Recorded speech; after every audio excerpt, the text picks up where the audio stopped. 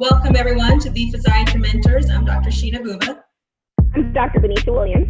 And together we are Shanisha. Nice. All right. Well, today I'm super excited because we have two people who are very near and dear to my heart, Dr. Brad Sorosky and Dr. Susan Sorosky. Welcome, guys. They're hashtag couple goals, right? So they are married and they have a fellowship in Phoenix, Arizona called the Desert Spine and Sports Physicians. So today we'll talk a little bit about the fellowship and just what it takes to be a competitive candidate, and we'll maybe go into a little bit more detail about private practice if we have some time. So welcome. Thank you. Thanks for having us. Hi, if you guys can go ahead and tell us a little bit more about yourself, tell us where you're from, a little bit about your training, and how you ended up in the subspecialty of sports and spine. I'm from Southern California. I went to UCLA and then UT Southwestern, which is where I met my wife, Susan, in medical school.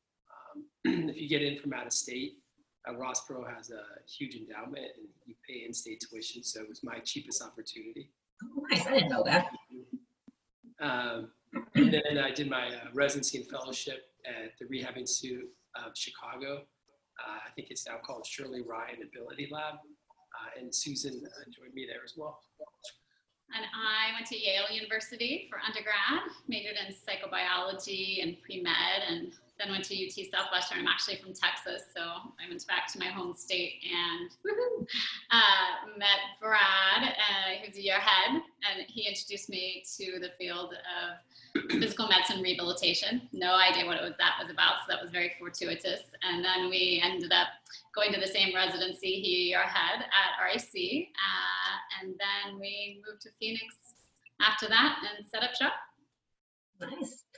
Yeah, so, you know, as you mentioned, so DSSP is a private practice, and oftentimes fellows are a little bit worried about doing a fellowship in a private practice. So if you guys want to kind of talk a little bit about that, and also just how is your practice set up? Yeah, well, we mirrored it a lot on how we were trained at the Rehab Institute of Chicago. It's a spine and sports practice, and we're proud physiatrists. So, you know, we focus on function and returning people back to things that they want to do. And we're all encompassing. So we take care of people of all ages. Anything musculoskeletal, we manage. Our practice is probably 70% spine and 30% peripheral.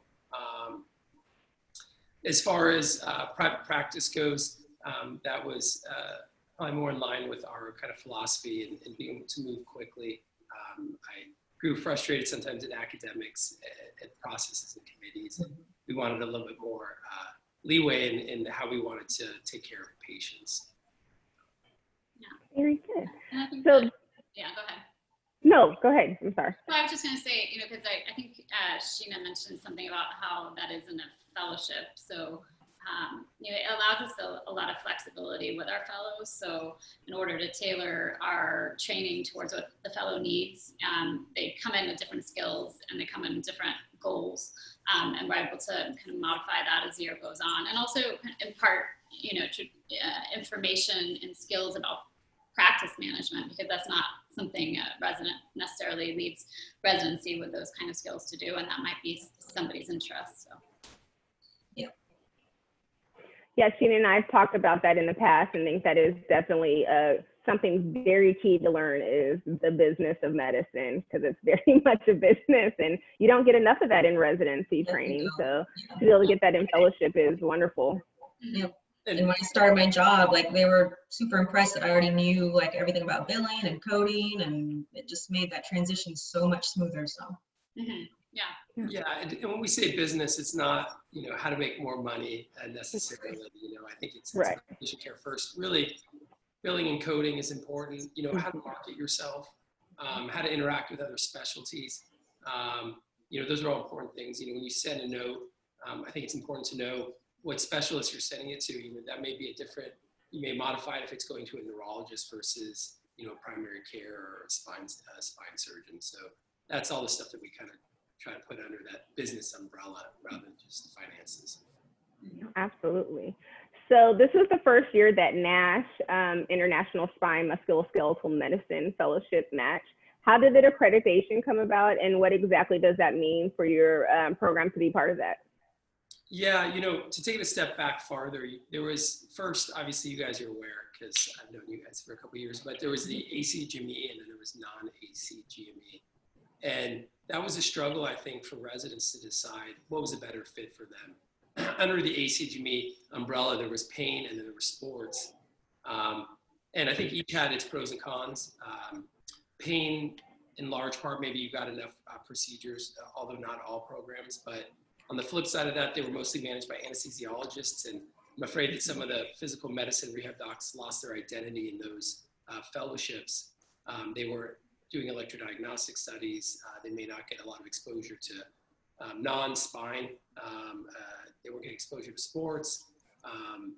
And then they were getting exposure to things like chronic pain management and cancer pain, which may or may not have been an interest to an individual. On the other side, there was the sports ACGME, which I think did a good job in training in history and physical exam and diagnostics, but maybe you didn't get all the interventional skills that you wanted.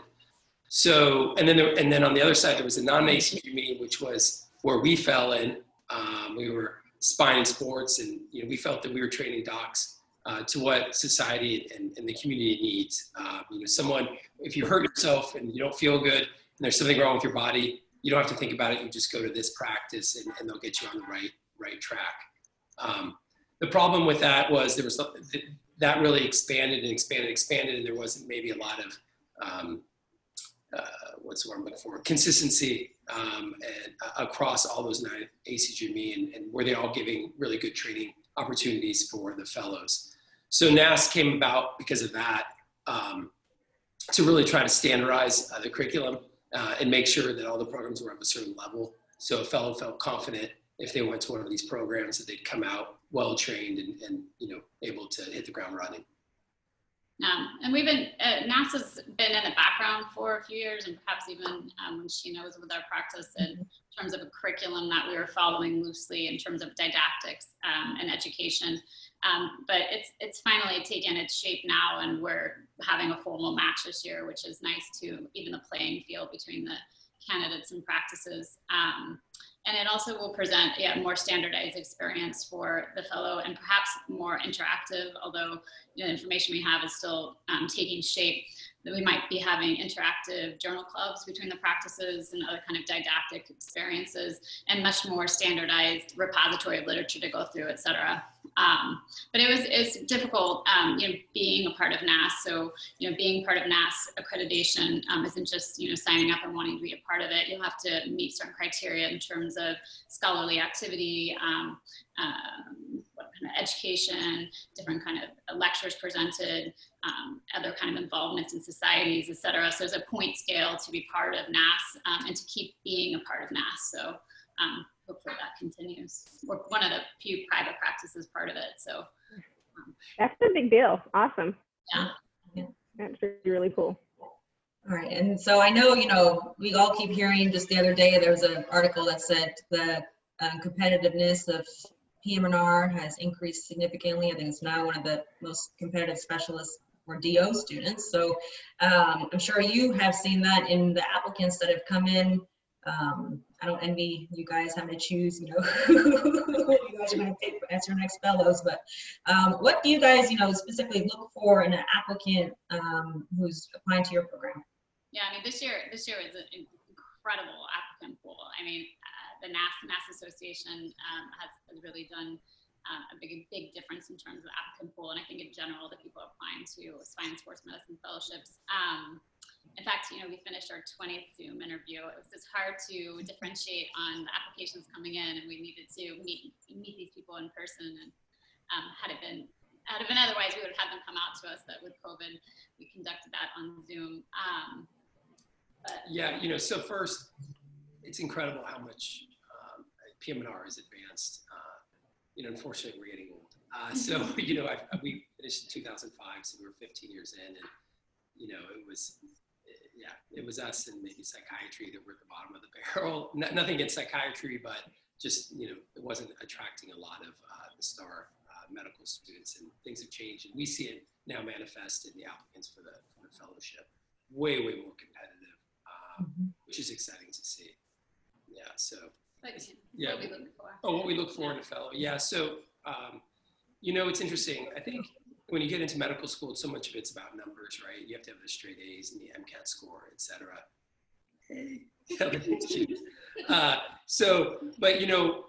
As you move up the ladder, I think in residency and fellowship especially, personality makes a huge, or that's a big factor in who we decide. We spend a lot of time with the fellow. We want to get along well. And then, on that front, they're also a face of our practice. They're seeing a lot of our patients. We work really hard to build up this practice, and we want to make sure that we maintain it and continue to grow.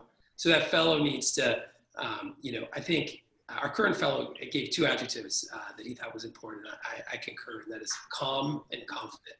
I think that's what patients are looking for, right? They don't want to see a doctor fidgeting and nervous and unsure of themselves. It makes them nervous because they're already very vulnerable when they come to see us with an ailment. So I think personality is really important. There's some other traits that Susan thinks are really important too. Oh, well, we get this question a lot, but teachability is probably the most important thing. And that's hard to gather, certainly in a 1-hour Zoom interview and even two days with an applicant were to be in person. But teachability and I use the word being a sponge because there's a lot of attendings, at least in our practice, there's 4 attendings that the fellow interacts with. And while we all have a similar way of approaching things, we all have a little bit different nuances. And so the fellow needs to be receptive to a lot of ways of doing the same thing. So they can choose for themselves when they want to go out on their own and see what is the best way that works for them. But just the ability to be a sponge and soak it up.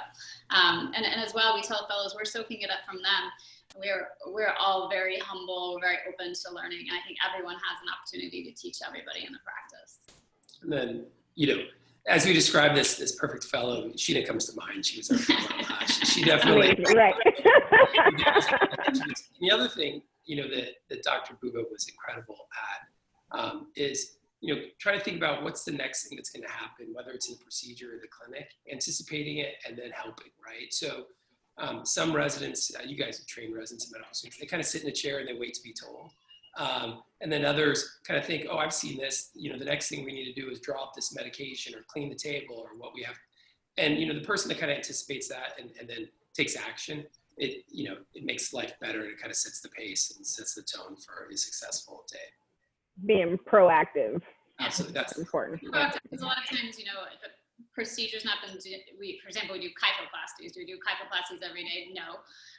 But there's certainly a fair amount of exposure in a given schedule. But if that doesn't intersect with that person's schedule and they see another attending has a kyphoplasty in the schedule, they need to be not aggressive, but putting themselves out there and saying, hey, I need to learn more of these kind of things. I need to get into the procedure room, and we're being flexible in order to accommodate that. But it takes a little gumption on the side of the resident or the fellow to do that too.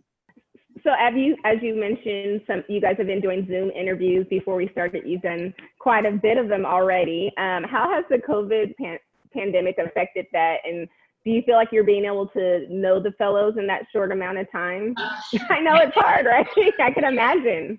We usually do 2-day interviews. So I'm the fellowship director, so I'm in charge of looking at, an application usually has rosy letters, a wonderful CV, everybody, all the research that everyone's being put into their applications, and it's very impressive. So we decided to interview quite a bit of people this year because of COVID, right? So we interviewed 21 people. Yeah.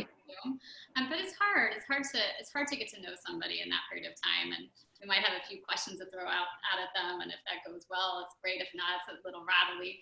We try to keep it calm and open and a dialogue in order, like Brad said, to kind of get to know their personality, since that's really, really important.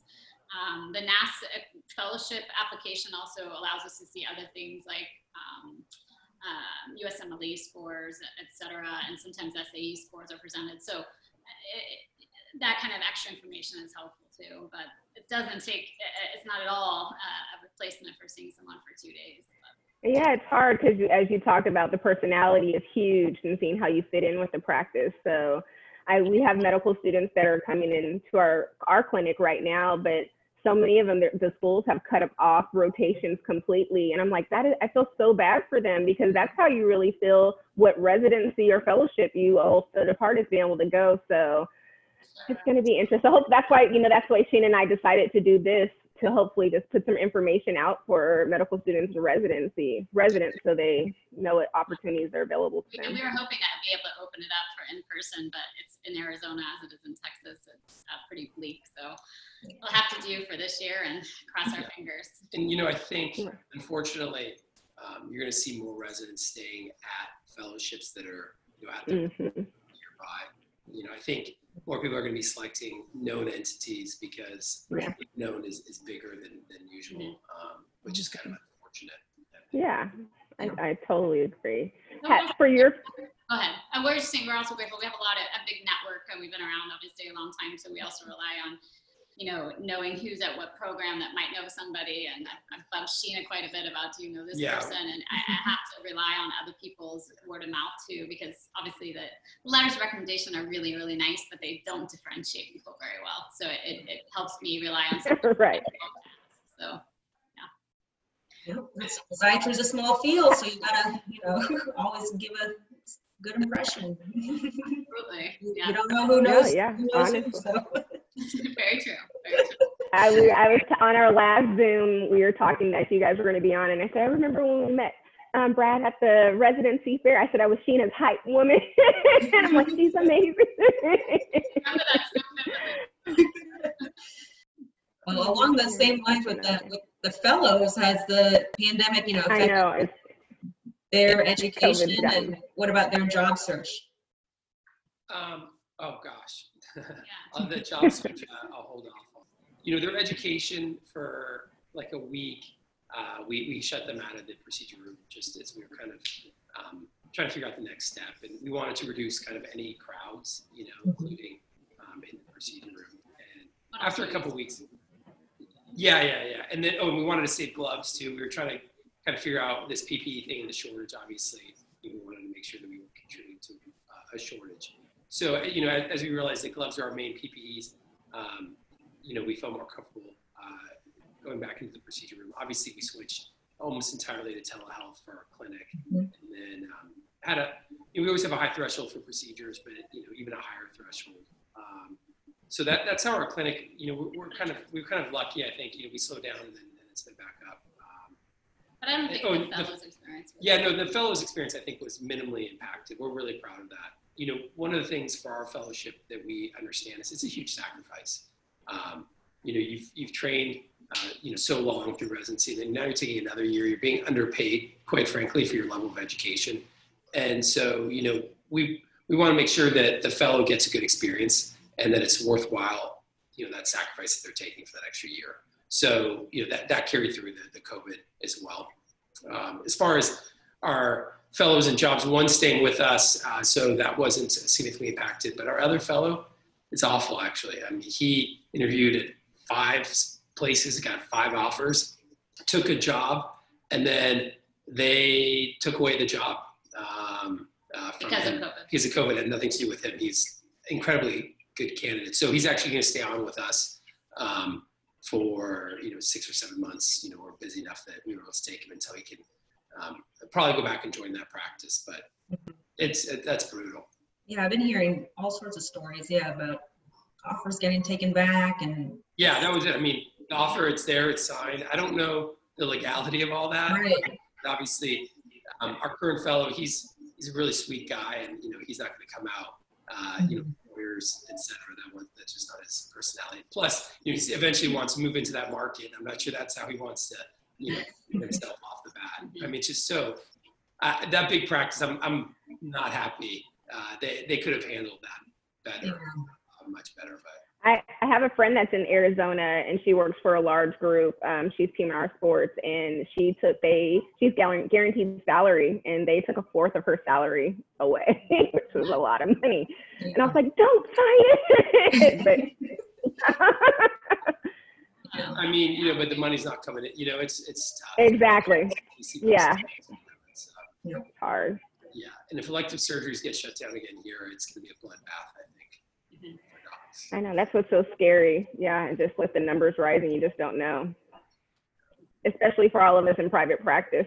I'm like, yeah. You think that doctors are, immune to recessions, but I guess pandemics can hit us in some capacity. Yeah. yeah, we are not. All right, you guys, go ahead and type in your questions. Do you have any questions for Dr. Sorosky?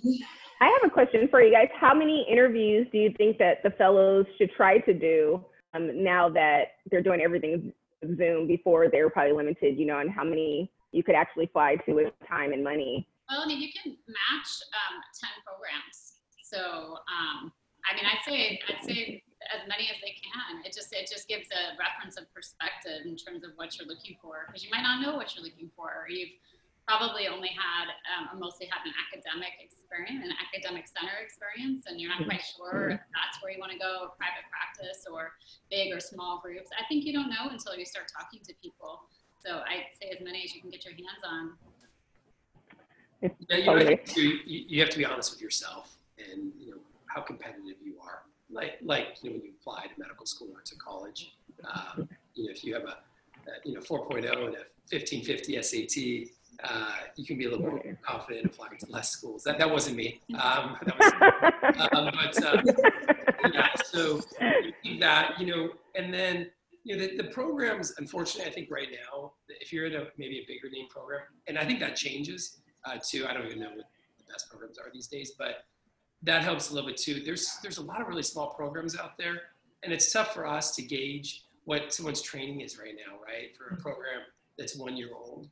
And so, and then we don't get to spend as much time and we don't want to be too mean and really pimp them on a 30-minute Zoom call. So that person probably has to apply to more, than someone that's going to, a bigger name program.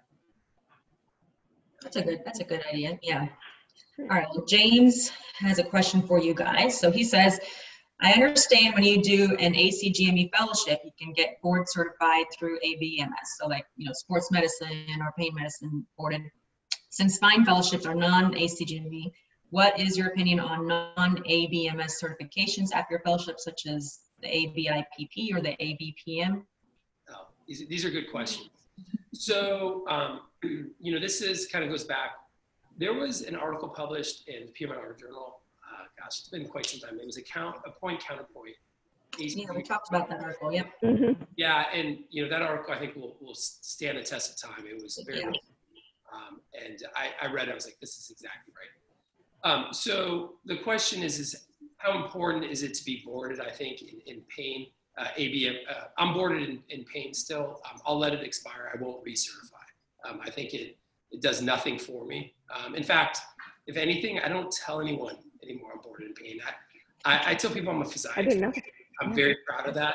I think being boarded in pain connotes that you write opiates, which we never have and never will. I mean, we do. Someone comes in with a compression fracture, of course, we'll write opiates. But we're about short courses of opiates, or very, very low doses. I think we all know that high doses is not a good course of action. So I think being boarded in pain, honestly, makes people think that you should be writing opiates. And I don't really know that it adds any business. The other issue is credentialing into surgery centers and hospitals. And so I think that is a fear that may or may not be valid. I know in Arizona it's not.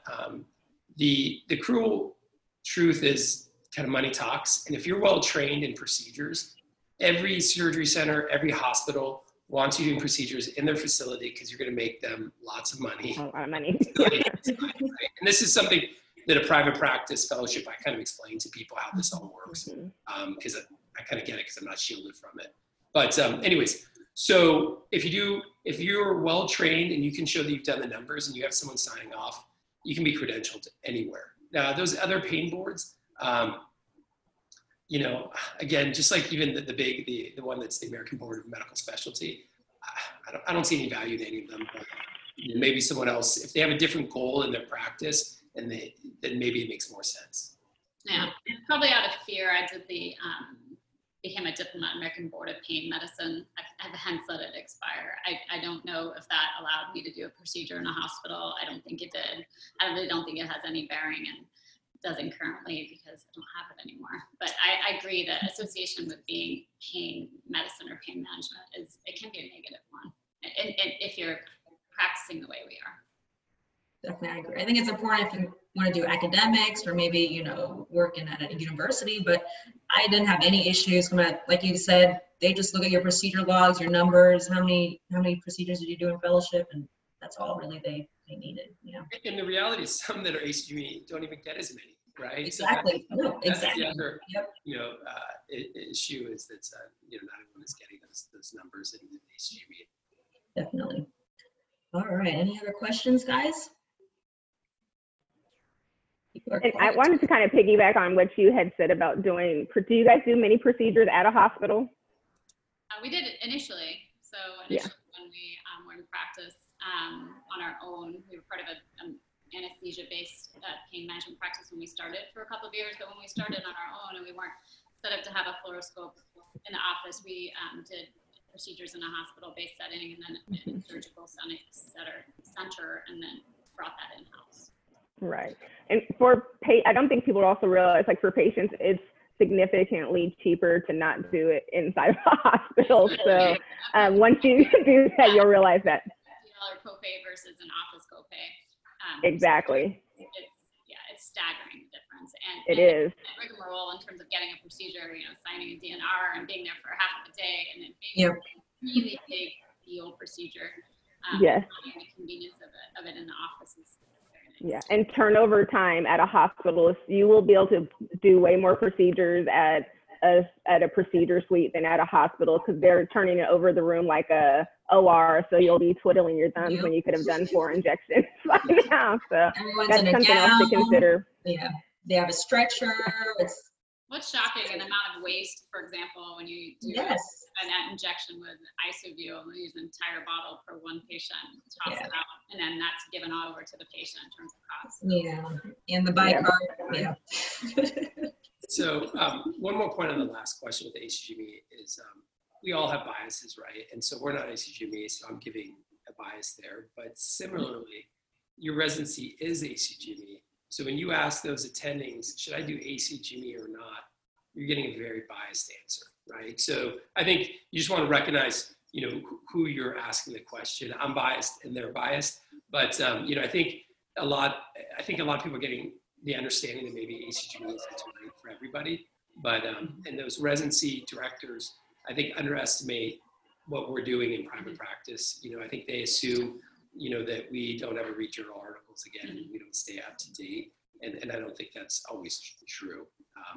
And then next on your question. Well, can I ask one more thing on that? Well, and NAS, I think, changed that. This was the first year I haven't barely heard the question. Every year we interview fellowships. We've had fellowship for 8 or 9 years, and that's a question that we get repetitively. This year, I'm not sure that we even heard it once, maybe once out of 20 interviews. So because of the NAS affiliation, it almost filled that gap really importantly.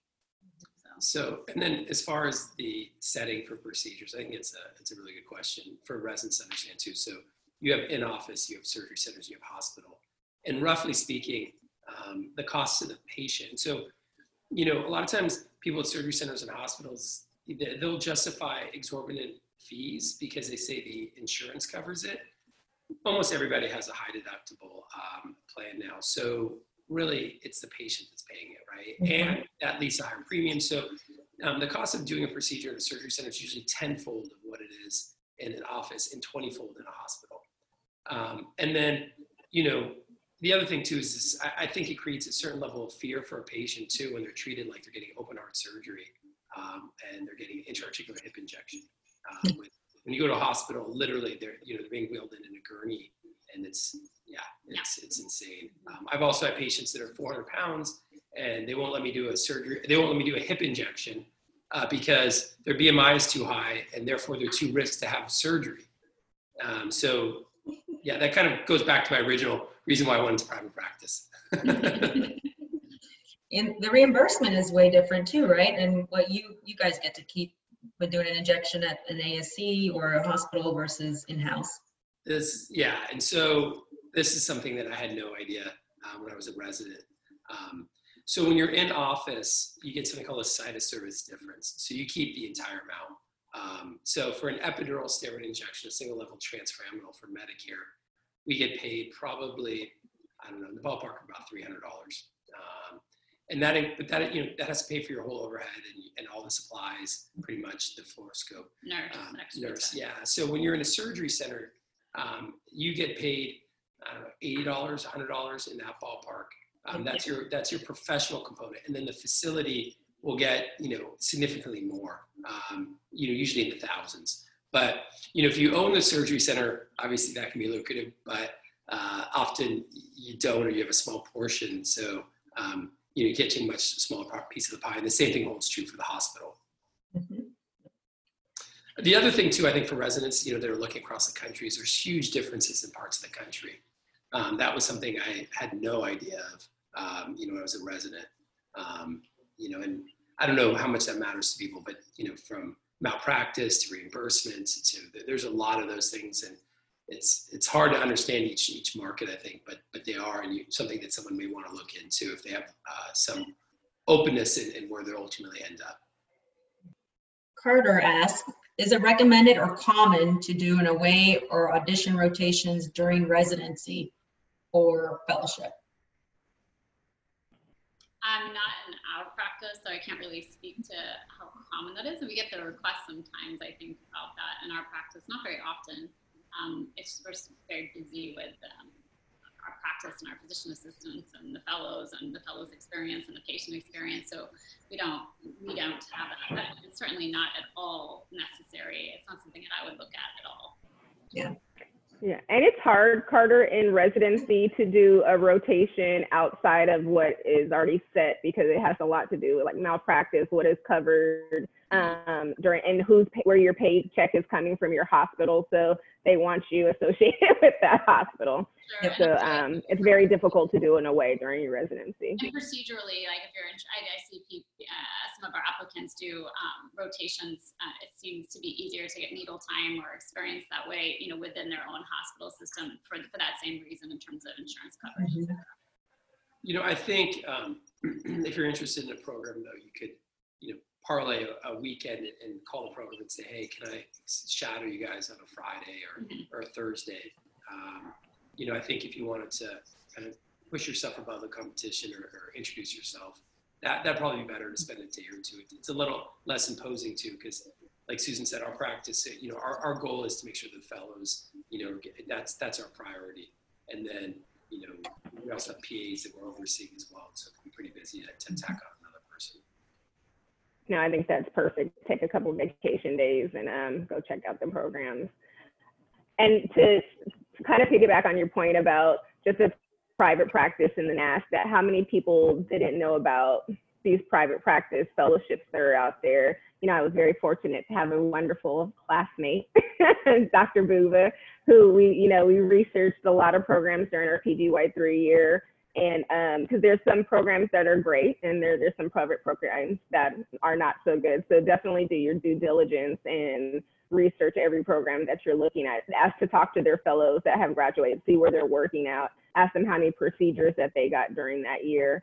All those things will come in handy when you're trying to make a decision. Absolutely.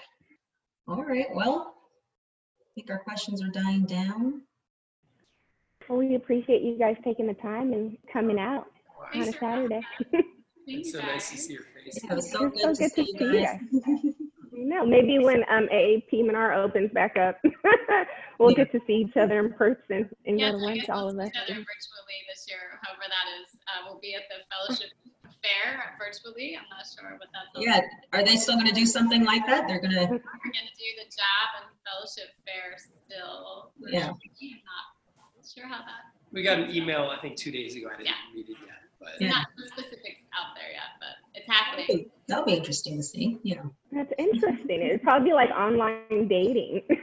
Like people flow through your Zoom room. It's like speed dating. Yeah. Speed dating, actually. We've been together for 20 years. We don't know online. Right. Yeah, well, I'll fill you in. So this is very good. Yeah, join us tomorrow, everyone. We have Dr. Kristen Taylor on. She is a pediatric PM&R physician, and she went to medical school with me. she's great, and she's going to fill us in on pediatrics, and CBD. She's an expert in CBD. She was very pivotal in getting the bill passed in Texas to have spasticity treated with CBD. So yeah, we'll ask her some questions about that. Yep. So everyone, thanks for joining. As always, you can follow us on Facebook, IG, and this video will also be on YouTube, so you guys can share it and watch it there as well. You guys have a great weekend. Thanks for having Thank you, guys. And our podcast. And our podcast, Spotify and iTunes. Yeah.